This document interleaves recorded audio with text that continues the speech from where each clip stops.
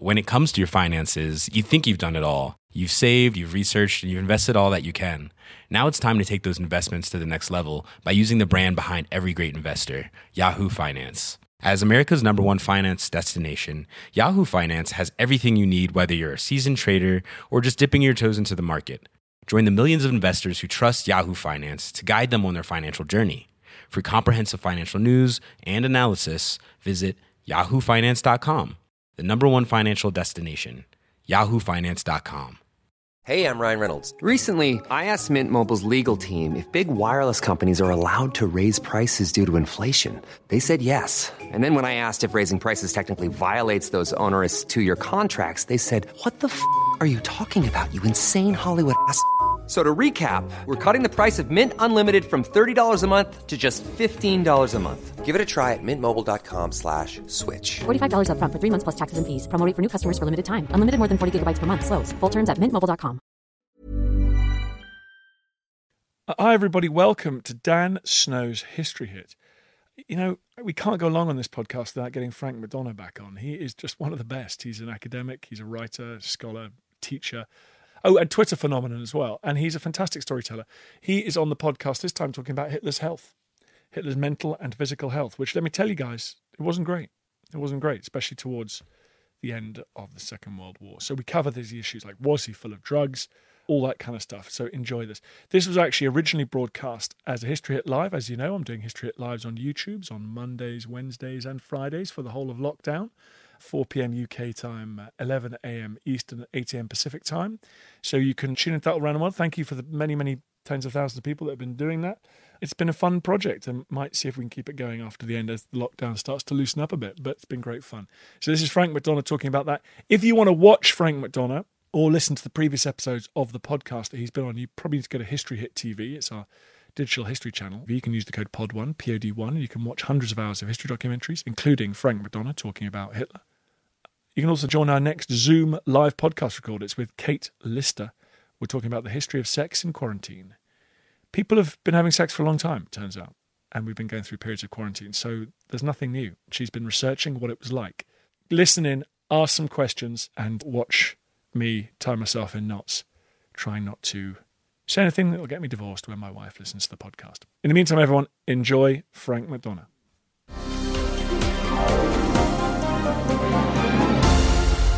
Frank, it's a privilege. It's a pleasure to have you. Thank you for coming on. Nice to be here, Dan. Let's get on with the big question. A lot of people will look at Hitler and think, invaded Russia, dragged Germany down with him, obsessed with racial.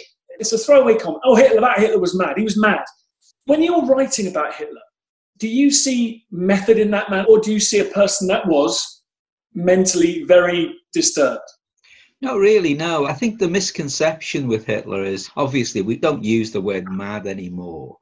I'll use it as a shorthand, really, for what people used to say about people being mad, because at one time that was a common usage word, wasn't it?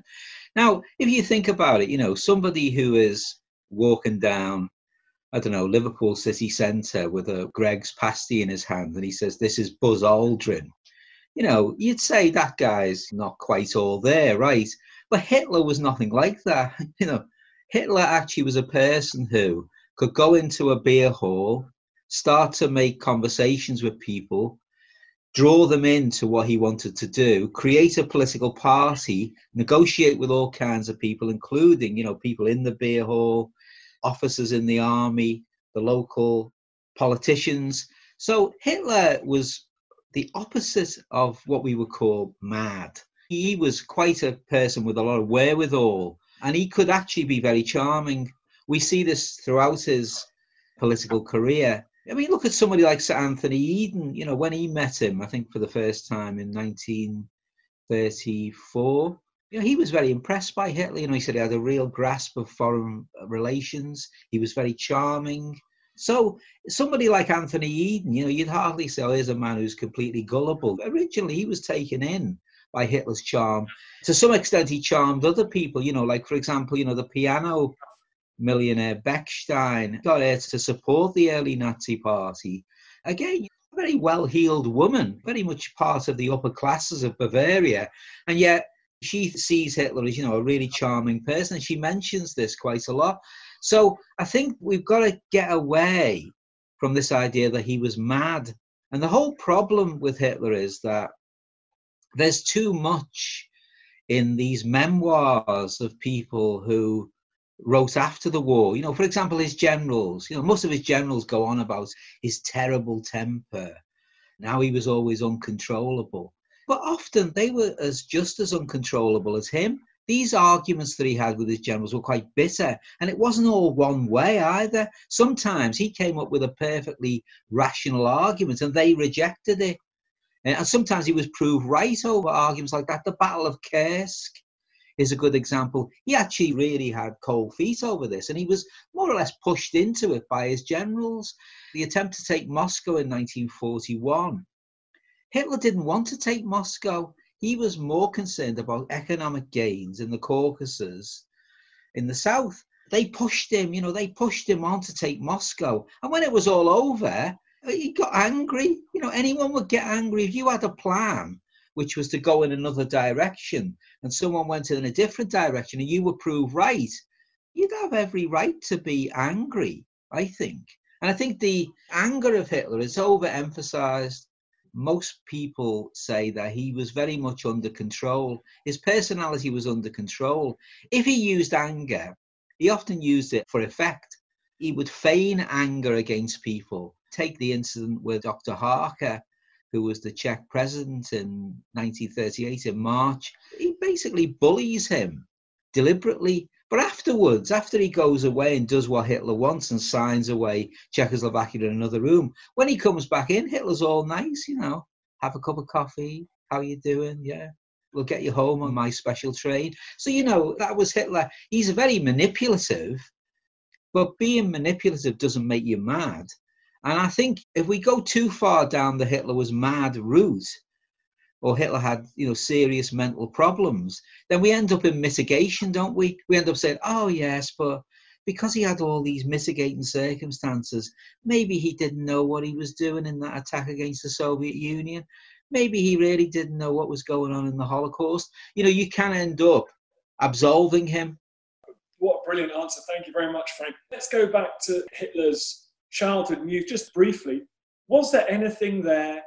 People have been poking around looking for instances where he may have developed this irrational hatred of Jewish people or people that weren't Caucasian. What kind of upbringing did he have? And were there any clues, any useful bits for you as a historian to explain how he turned out? If Freud's right, then your early life shapes the rest of your life. Now, there's no doubt about that. We're all shaped by our early life. I don't know anyone who wasn't influenced by their parents or their father and mother. Many people are influenced in their politics. In the end, you had all kinds of arguments with your dad about, you wanted to be, a revolutionary. And then in the end, you turn into a liberal, just like your dad. It's a bit like that. And I think with Hitler, his dad, although he painted him as a lowly clerical worker, in fact, he was a customs official. He was basically a really powerful member of the Habsburg Empire, had a uniform. He was a customs official for the whole of the town of Linz. And also, those kind of powers that are given to people who are customs officials. They have lots of powers to go into people's houses, seize goods, etc. So his father had a lot of responsibility. He was far from this lowly civil servant that Hitler portrayed him as. Now, he was quite brutal. There's no doubt there was beatings. We know that there were beatings in the early life because his half-sisters say there were beatings as well. So he did rule the house with a rod of iron, and the mother was the sort of passive one. This kind of old-fashioned Victorian relationship. The father administers the sort of punishment, and the mother administers soothing medicine. And that was the way Hitler's life was. And he said something like in Mein Kampf, I admired my father, but I didn't love him. He had a difficulty in loving people, although he did definitely love his mother. There's no doubt about that. He had a very close relationship with his mother. He was a mummy's boy. He did dote on his mother, and his mother's death hit him really, really hard. But in terms of his early life, you couldn't say that his early life was deprived. His father had a detached house. His father was a beekeeper. They had their own honey. They had their 2 domestic servants who lived there. There was orchards in the garden, so he could go out and pick himself a pear or an apple. You look at the photographs of him in the school, he doesn't look like somebody from the poorer sections of society. In fact, it was a fee-paying school that he went to. So in other words, he went to what we would call a public school. He glossed over all of that. He was always a reader. He liked to read, mainly history was his thing. And he liked art as well. He had an aptitude for art. And he was very much more than a house painter. You know, the famous line in The Producers, you know, Hitler, what a house paint, 1 room, 2 coats, 1 afternoon. He was much more than that. And okay, he couldn't paint people, which some people said, oh, that shows his detachment from people. And I think he was a loner. I think he developed to be a loner. I think he had a close friend, Kubasek, who went to Vienna with him, and he sort of fell out with him for some reason that we don't know. Possibly because he felt ashamed by the fact that Kubasek got into the Vienna School of Music. He was a gifted pianist. And Hitler didn't get into the Vienna School of Art, and they shared a flat together. And after that, Hitler disappeared, maybe because he felt he couldn't face him after he got turned down twice to get into the Vienna School of Art. And we know there's a big debate over his sexuality, isn't there? You know, I mean, Lothar Machtarn wrote a book called The Hidden Hitler, and he argues quite persuasively, actually, that Hitler might have been gay. And he produces a number of pieces of evidence for this, including this extracts from Kubasek's book. For example, they meet a local businessman in a hotel, him and Kubasek, and after the end of the meeting, Hitler says that the local businessman stuck a card in his pocket and said, you can come and meet me. And the businessman offered to pay for them dinner. So he met them in the street and said, do you want to come for dinner? I'll pay. So there's that incident. There's another incident in the barn where they're both naked and Kubasek sort of wipes Hitler down. And he says something like, Hitler could see that this was quite a sexual moment. He laughed about it. And then there's a guy in the army called Hans Mend, who makes the allegation that he had a relationship with Hitler while he was in the army. Then, of course, he brings in the after the war period. He mentions all of these people who were in the early Nazi party. Ernst Röhm, for example, who was definitely gay. And others, Dietrich Eckart. You know, there were many others in that early coterie of people who were gay. And when you think of the Nazi party's profile, you wouldn't think of it as a group of gay men. But in fact, there was a higher proportion of gay men in the Nazi party, way higher in the group that Hitler knew than in the population as a whole. You mentioned the war there, Frank. Let me just quickly ask about that. I mean, Hitler was on the front line. He had actually a particularly dangerous role in the First World War in the trenches. Rather than his childhood, it was that experience something that helped turn his mind towards these extreme and violent and terrible things. Well, he says, doesn't he, in Mein Kampf, that when he went to Vienna, he'd never been anti-Semitic at all, because he'd never seen in Linz, he never saw any Jewish people. But when he went to Vienna, a cosmopolitan city, he started to see Orthodox Jews, and he could see that they were different. And once he saw that they were different, he started to observe what they did, and he sort of had a low opinion of them then. But he said it wasn't much beyond a sort of hatred of them because they had a good life, and he was living in a lodging house at the time. He was far from poor in Vienna. Again, he bequeathed the occupational pension that his father had from the civil service. So he's far from poor, and he sold postcards there as well. He says that he wasn't, and also he went for musical evenings with a Jewish family. So he definitely wasn't anti-Semitic beyond the norm. You know, anti-Semitism was widespread in Vienna at the time. He wasn't more anti-Semitic. During the war, none of his comrades in the trenches say that he was anti-Semitic. They can't remember him mentioning the Jews at all. They say he mentions communists and he's against them, but he doesn't mention Jews. So we think that his anti-Semitism grew after the war. Two things, really. He bought into this sort of fake document called the Protocols of Zion, which brings out a kind of Jewish conspiracy to rule the world. And he says that he believed in that. He also buys into the idea that it was Jews who conspired with communists to stab Germany in the back at the front. So he had this kind of myth. Germany didn't lose the war. It lost the home front, and it was betrayed by these people, the stab in the back myth. And he believed in that. And then we start to see that in his early days in Munich after the war, when he becomes this beer hall speaker, he speaks on the Jewish question quite a lot. And he does blame them for being communists. He's very much got this idea that Jews are very much connected with being communists as well. So it's like there's anti-Marxism and anti-Semitism get mixed together. And of course, as he believes in this Jewish world conspiracy, and as things go badly in Germany, the great inflation, the Wall Street crash, he tends to see the Jews as fomenting international ideas and not national ideas. So if you want to create a national socialist state, and not socialist in the kind of equality of people idea, socialist in terms of a community, national community, better than saying national socialist. He could have called it the National Community Party, really. He hijacks the concept of socialism because it's popular. He hijacks the red flag, doesn't he? Because he realizes that's popular with the masses. So we can say that he doesn't become anti-Semitic until the war is over. What about the war? Because he was brave in the war. Was a runner, a message carrier, was he? I think in the early part he had a bicycle and he would take messages. It was a very dangerous thing to do. He was taking messages from the officers to the front. Artillery were banging and dropping all around him. I think he got a motorcycle later on in the war. So he was a kind of motorcycle messenger. He was awarded the Iron Cross.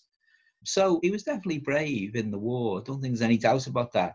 And all of his comrades say that he became incredibly patriotic. Was he damaged by those experiences? Not particularly. I think it's a little bit like that thing, when you go back to your childhood and your teenage years, maybe it wasn't that great, but, you used to play football in a team and all that. I think he liked the camaraderie because he'd never really had a coterie of friends like that. So they weren't really friends, but he felt part of something bigger than himself. He was part of this great movement of winning the war, fighting the war. And it was a very passionate thing for him. Whenever anybody talked about the possibility of Germany losing the war, he'd blow up, and say, you've got to stay loyal to the Kaiser. So, yeah, I think the war shaped in terms of, the idea of having a coterie of people around him. And really, that group of people, built themselves into the Nazi Party. And the Nazi Party was really full of people who'd served in the First World War. Somebody said, how did you get in the Nazi Party? You just showed people your medals from the war. And if someone hadn't been in the war, he'd bring it up. He kept bringing up to Chamberlain, you didn't serve in the war. It's a badge of sort of courage if you served in the war. And when he met Lloyd George, he was over the moon about Lloyd George and the fact that he'd been the war leader. This great little man, he said. He changed the entire war, and he really admired Lloyd George. He spends a lot of time in Mein Kampf talking about Lloyd George. That Welsh wizard, he said. He transformed propaganda. If you want to learn about propaganda, he said, watch Lloyd George in the First World War and read his speeches. Hi, I'm Matt Lewis, historian and host of a new chapter of the Echoes of History podcast. If you're an Assassin's Creed fan, and like me, want to be prepared for the launch of Assassin's Creed Shadows later this year, join us on Echoes of History as we head to feudal Japan to explore the real-life history that inspired the latest game from this legendary franchise. Learn about Yasuke, the African warrior who entered the trusted circle of Japan's most powerful warlord. Hear accounts of cultures colliding when Portuguese missionaries landed on Japanese shores, and follow Japan's journey through years of division and bitter warfare to unification at the dawn of the modern era. Make sure you catch every episode by following Echoes of History, a Ubisoft podcast brought to you by History Hit, wherever you get your podcasts.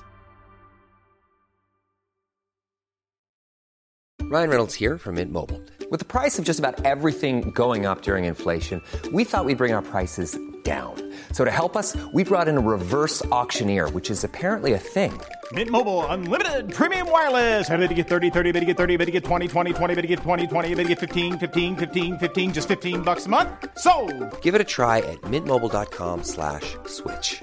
$45 up front for 3 months plus taxes and fees. Promo rate for new customers for limited time. Unlimited more than 40 gigabytes per month. Slows full terms at mintmobile.com.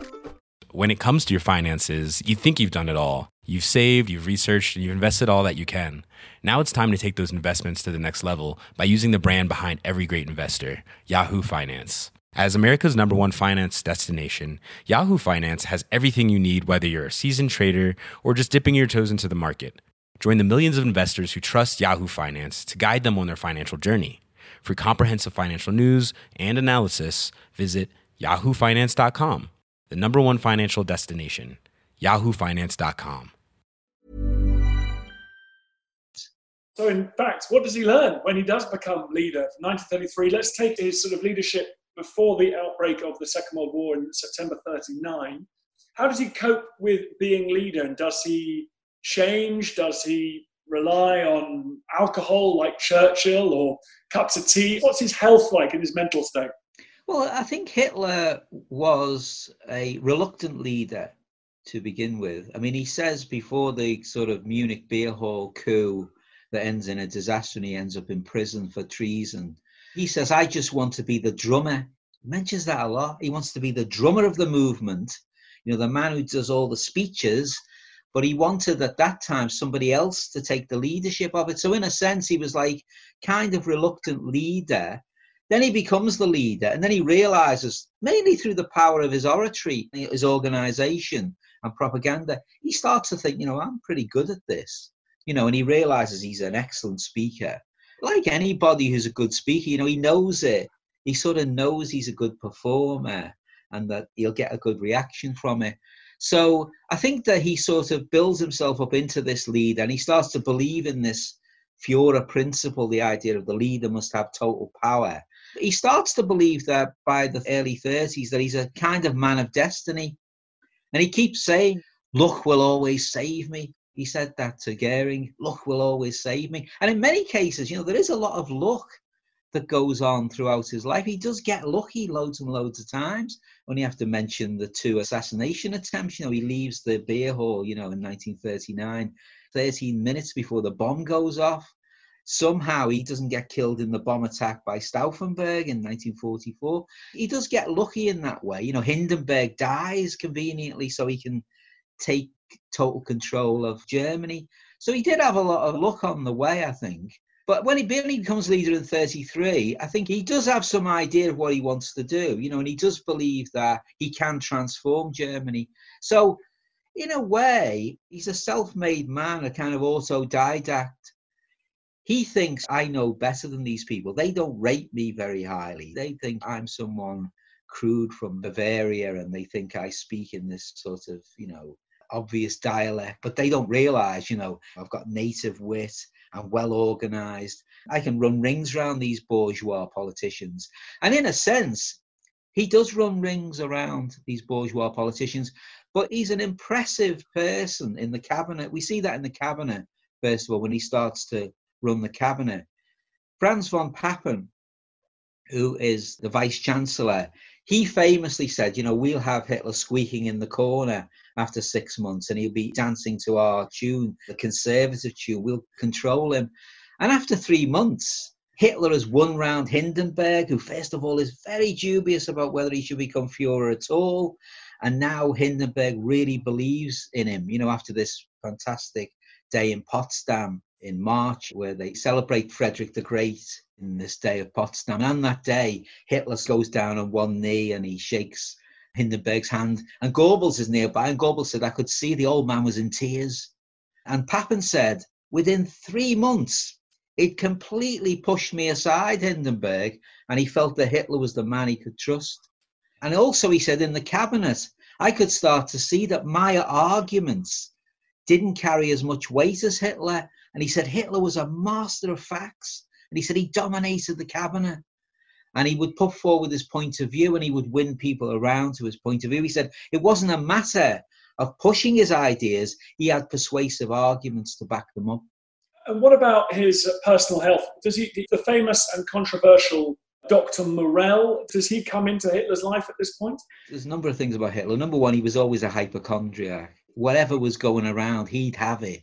He was always taking a lot of sort of prescription medications, even before he became Führer. He had stomach problems. He had pain in his stomach all the time. He had digestive problems. Some people say, you know, he might have had hepatitis at one time. Hepatitis was very common. Some people think he might have had a gallbladder condition, which was never treated. because he had some of the pain and the sort of infection that is associated with that. So early on, he doesn't have a kind of personal doctor. He kind of self-medicates himself. There's no hint early on. He doesn't drink alcohol. Again, he doesn't drink alcohol because anyone with a sensitive stomach, they can't take too much alcohol. They sort of shy away from too much alcohol. So he shied away from alcohol. So he wasn't a drinker. But this Dr. Morell comes on the scene. Dr. Morell comes on the scene for a rather strange reason. His personal photographer, Heinrich Hoffmann, who introduced him to Eva Braun.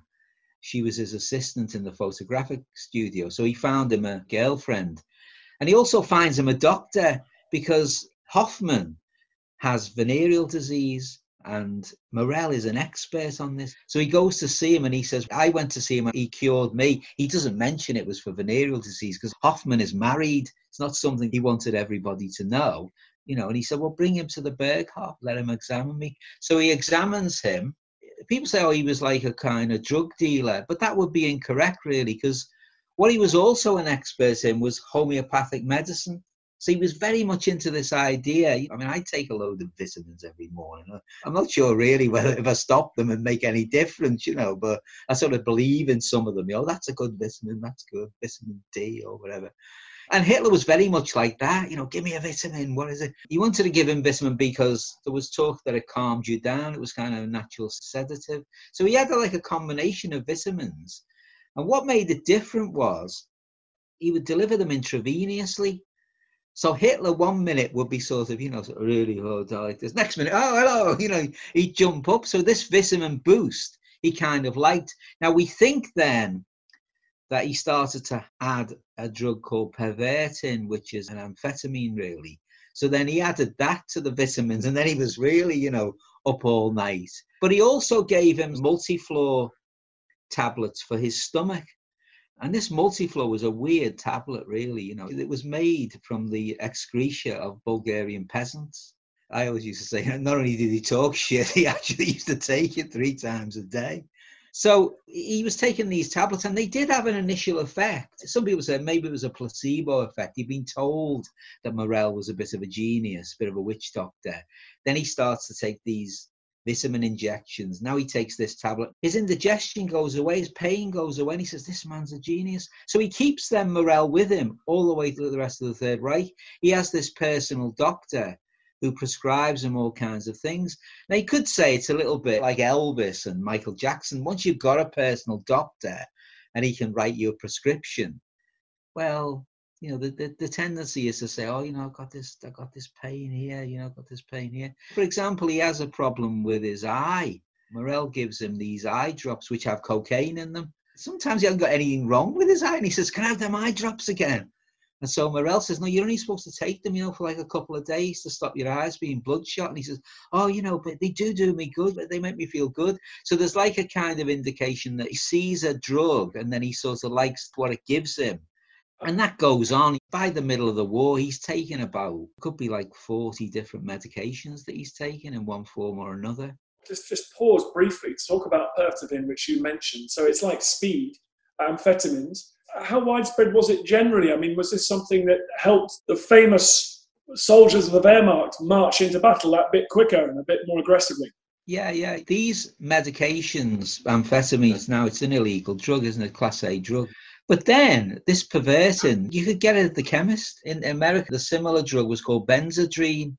There's a famous rhyme about this woman needs her Benzedrine to keep her kitchen clean or something like that. And it's got this idea that, you can get a boost out of that. And as we know, lots of drugs, cocaine was like a legal drug for a long, long time. And it was in a lot of cough medicine. As we know, there was alcohol, wasn't there? You can always remember your granny or your great granny saying, give me more of that cough medicine, because it was a little bit like port or something like that. So that was widespread. You could buy it at a local chemist. It wasn't illegal.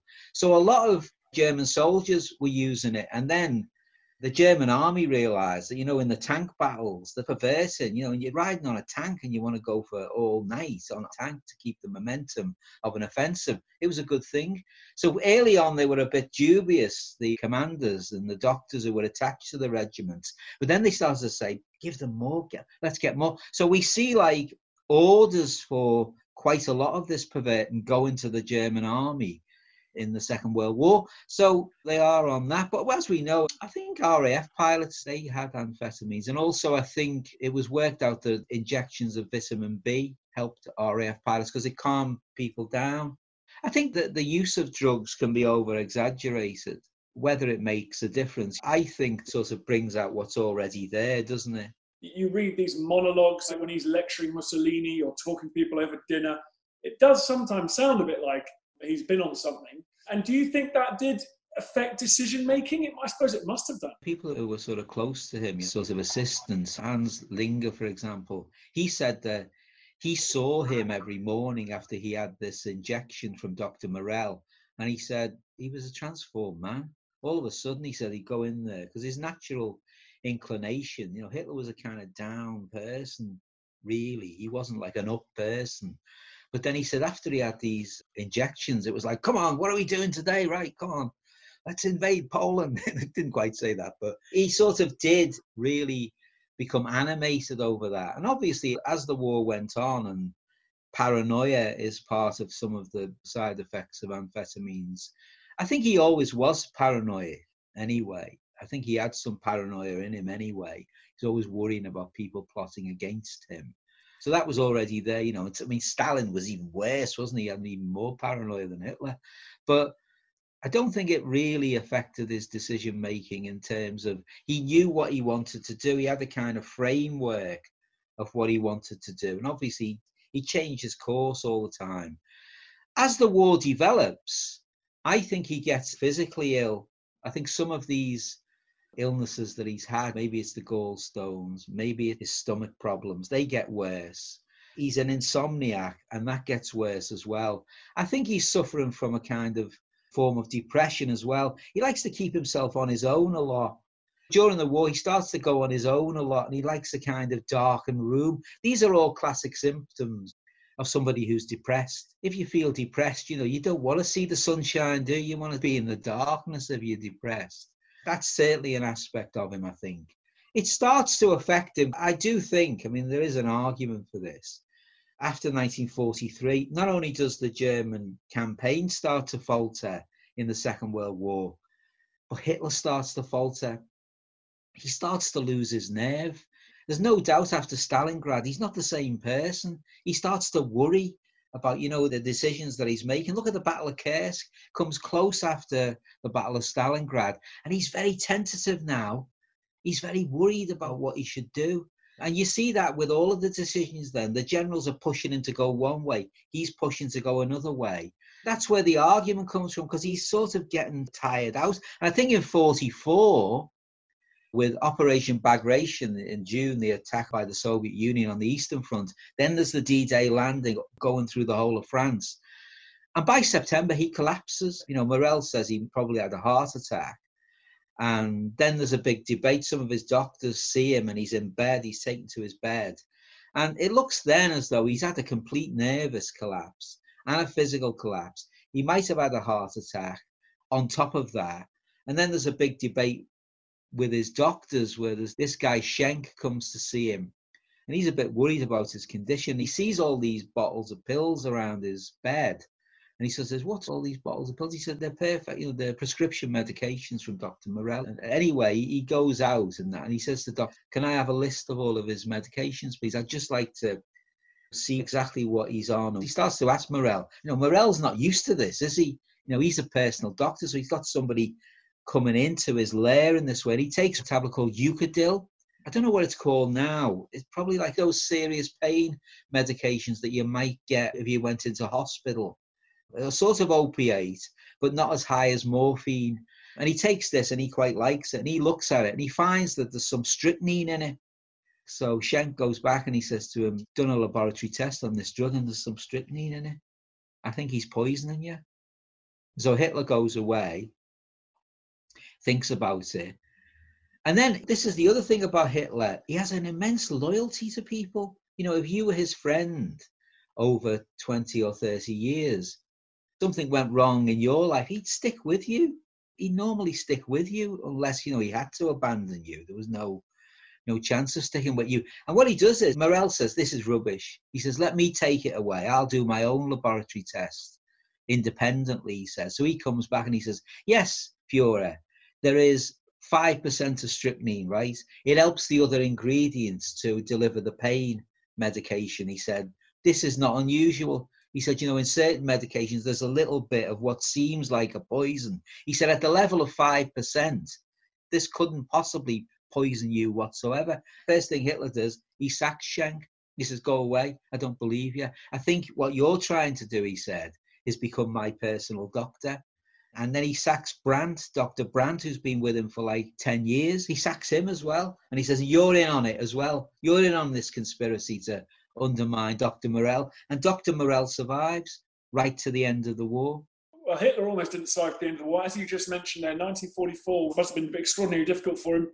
Not only defeats in the East and West, but there's an assassination attempt that comes very close to taking his life. We're all familiar with the memes of Hitler in his bunker from the extraordinary film Downfall. It shows Hitler breaking down. I mean, how accurate is that? The famous one where they sort of repeat it, where he tells all of his generals, you all leave the room, and then he sort of throws his pen down. That really did happen. That is true.